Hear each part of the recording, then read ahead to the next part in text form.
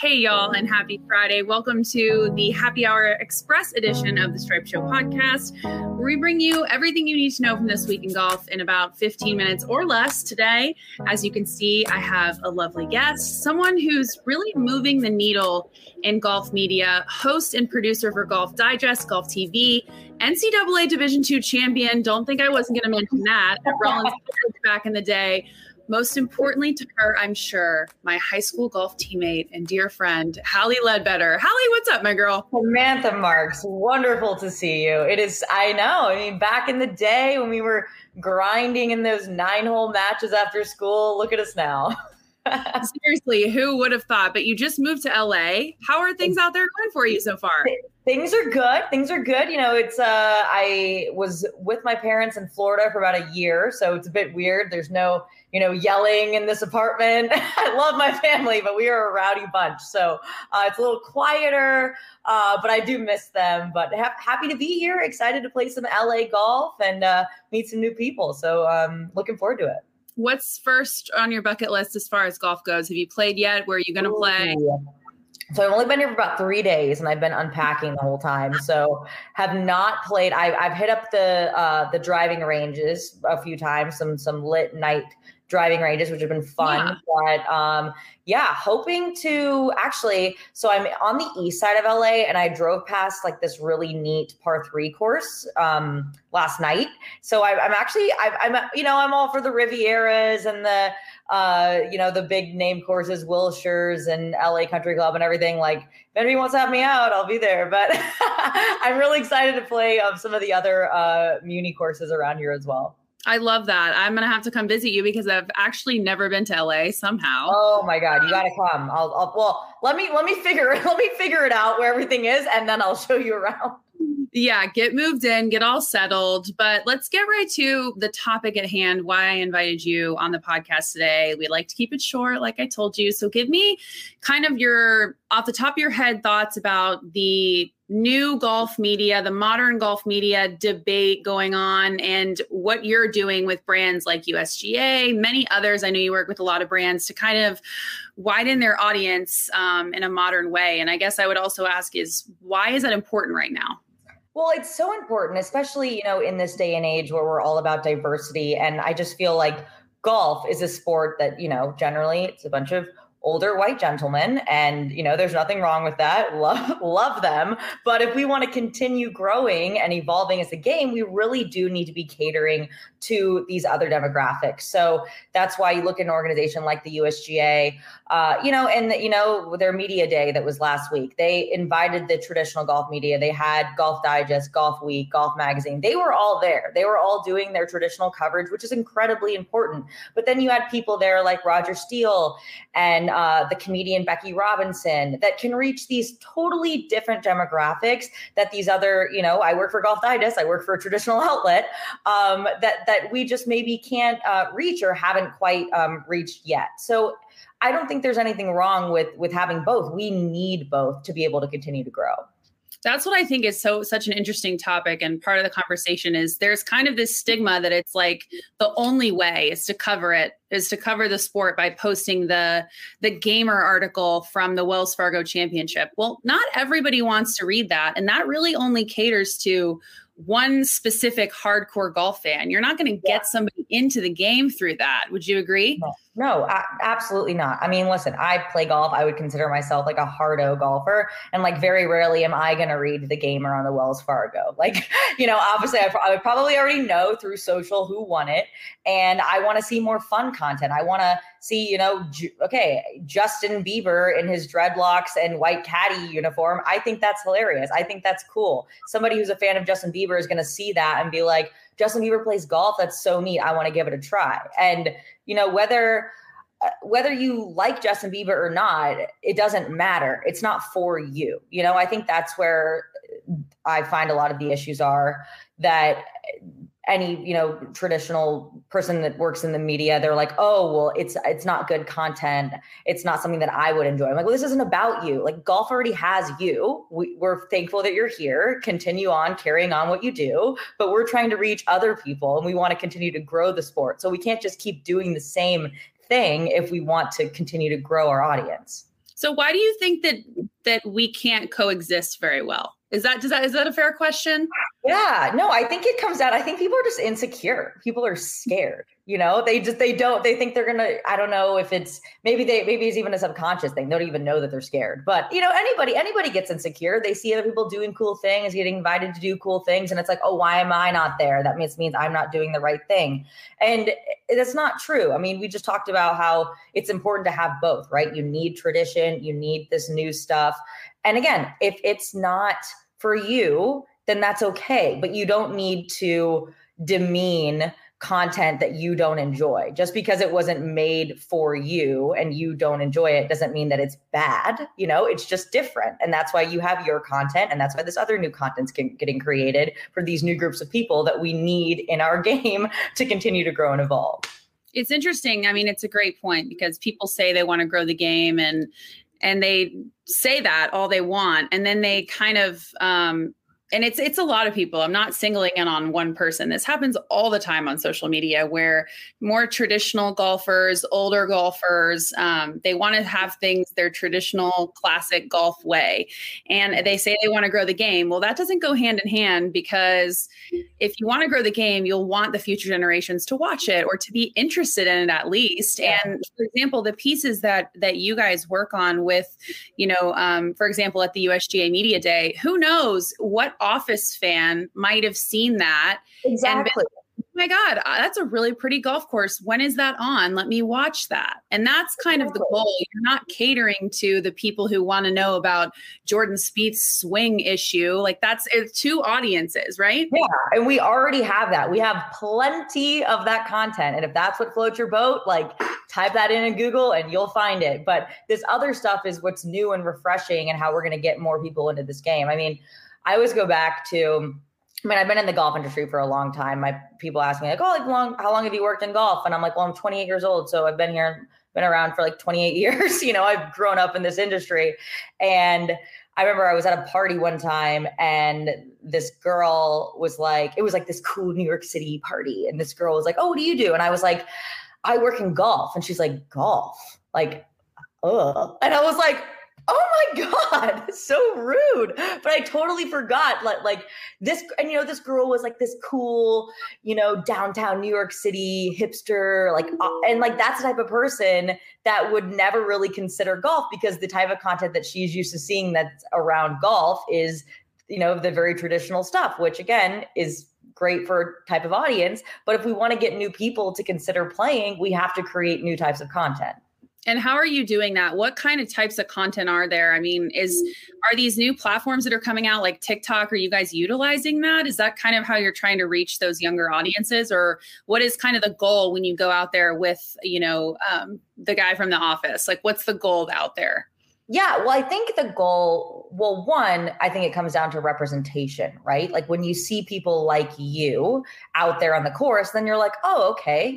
Like it's like, for example, Becky Robinson, who is a hilarious comedian. We had her out at US Open Media Day. She herself is not, a huge golfer. Her dad's a big golfer, but she likes golf and she wants to get more into it, but she's a fairly beginner player. So we had her out at Media Day and the content that she created was hilarious. And her channels, I guarantee you, 90% of her audience does not play golf, does not care about golf, but she's tagging US Women's Open, she's tagging US Open. So now her audience is going to be like, oh, I love Becky Robinson. She's interested in golf. She's interested in the US Open. Oh, maybe I should, sort of pay attention to that. And the same goes with it's so bad. When I interviewed Brian Baumgart, I almost called him Kevin. The same goes for Kevin. Same goes for Brian. Like you said, somebody might see that. It's all about association, right? If you like Brian and you see that he likes golf, then you're going to think, oh, maybe I would like golf too. So I think it's all about association. And it's about finding people like Justin Bieber, like Becky Robinson, like Kevin, like Brian. Like Brian, that, like if you see these people that you admire and you like the content that they put out, if all of a sudden they're doing things with golf, you're going to be more apt to take an interest in golf. Yeah, I completely agree. And I think an interesting part of, I was talking to my parents about this the other day is like, we are a more impressionable generation. We grew up following these. I have influencers I followed for like 10 years and I feel like so invested in their life. And like, if they tell me to go buy this Amazon fuzzy slipper, so be it. I'm going to buy it. And so it's like, but the people who are more the traditional golf media type, they didn't grow up with Instagram and Twitter and the social media things that we have. So I think that that's another part of it, is that they just see things very differently than we do. Oh, totally. They do. And again, it's like, that's fine. It's like I look at somebody like my dad who, oh, bless his heart, but like when Twitter, Instagram, Facebook, like not his thing. And that's okay. Like he loves reading Golf Digest, like the actual hard copy. And that's wonderful. That's why we have it, but like digital content, social content, like we at Golf Digest are putting so much effort into those categories as well, because that's where our audience is going to continue to grow, because you and I are used to consuming content in that way, swiping, double tapping, like that's how we consume content. I'm not going to rip out an article in the magazine and send it to you. Like I'm going to copy a link and send it to you, like not saying that like my dad doesn't, or, anybody his age doesn't have a complete grasp on technology, but it's just a different way of consuming content and a different way of sharing things, whether it's TikTok, Instagram, Twitter. It's just different. And it's not better or worse. It's just different. And we can all exist together. That's, I think, the biggest point of all of this, is that we can all exist together, and we should, because at the end of the day, that there's not one way that we should or shouldn't do something. And the younger generation is coming up, and they're not going to want to sit and read a column in bed on Sunday night. Like, sorry, that's just not how it is. And I think it kind of brings up, all of this conversation brings up bigger issues. And one of them is golf, like adapting and changing with the times. And that's not just in the media space. That's in, how there's more municipal courses coming up, and how there's more public courses being more lax on dress code. And I mean, me, I get in Twitter fights over dress code, music on the course, you name it. It's great. Over it.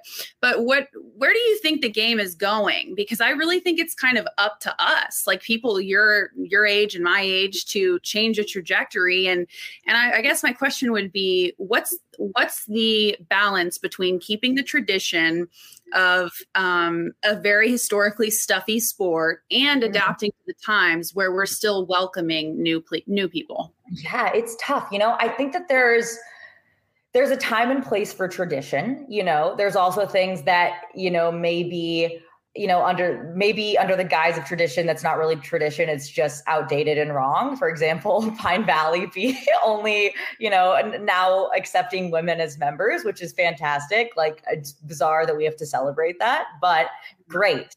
That's something that, like, you can call that tradition all you want, but that needs to go, but then when it comes to other things, like, I know we talked on Twitter about dress code. Like, I think it's fine to dress like a golfer. Let's not be ridiculous. I know there are certain courses. I think there's one here in LA that like women can't show their ankles. And I'm like, okay, like my ankles are too provocative for you.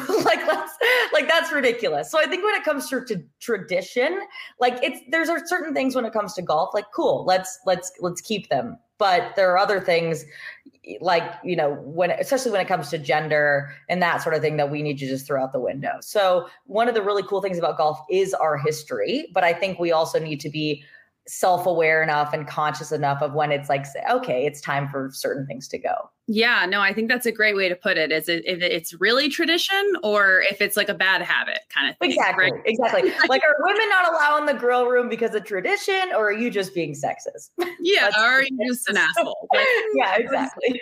No, I think that's a great point. And I think, golf we need to be welcoming to more people in the game. No, we don't need to be wearing gym shorts and t-shirts out there. But at the end of the day, it is a game, right? And there are different ways to enjoy it. And that's what I think a lot of people don't understand now. I mean, I just got my dad to start listening to music on the course, like maybe a year or two ago, and he loves it. He's like, oh man, I used to hate this, and now I can't even play without it. And it's like, if you would just try somebody else's way And it's all about what makes you enjoy it more. If that means you want to put some low bump in Shania Twain on in the golf cart and it's not hurting anybody else, you do you, sweetie. Do it. So do it. It's just, I think it comes down to like, having an open mind, right? That's what I think.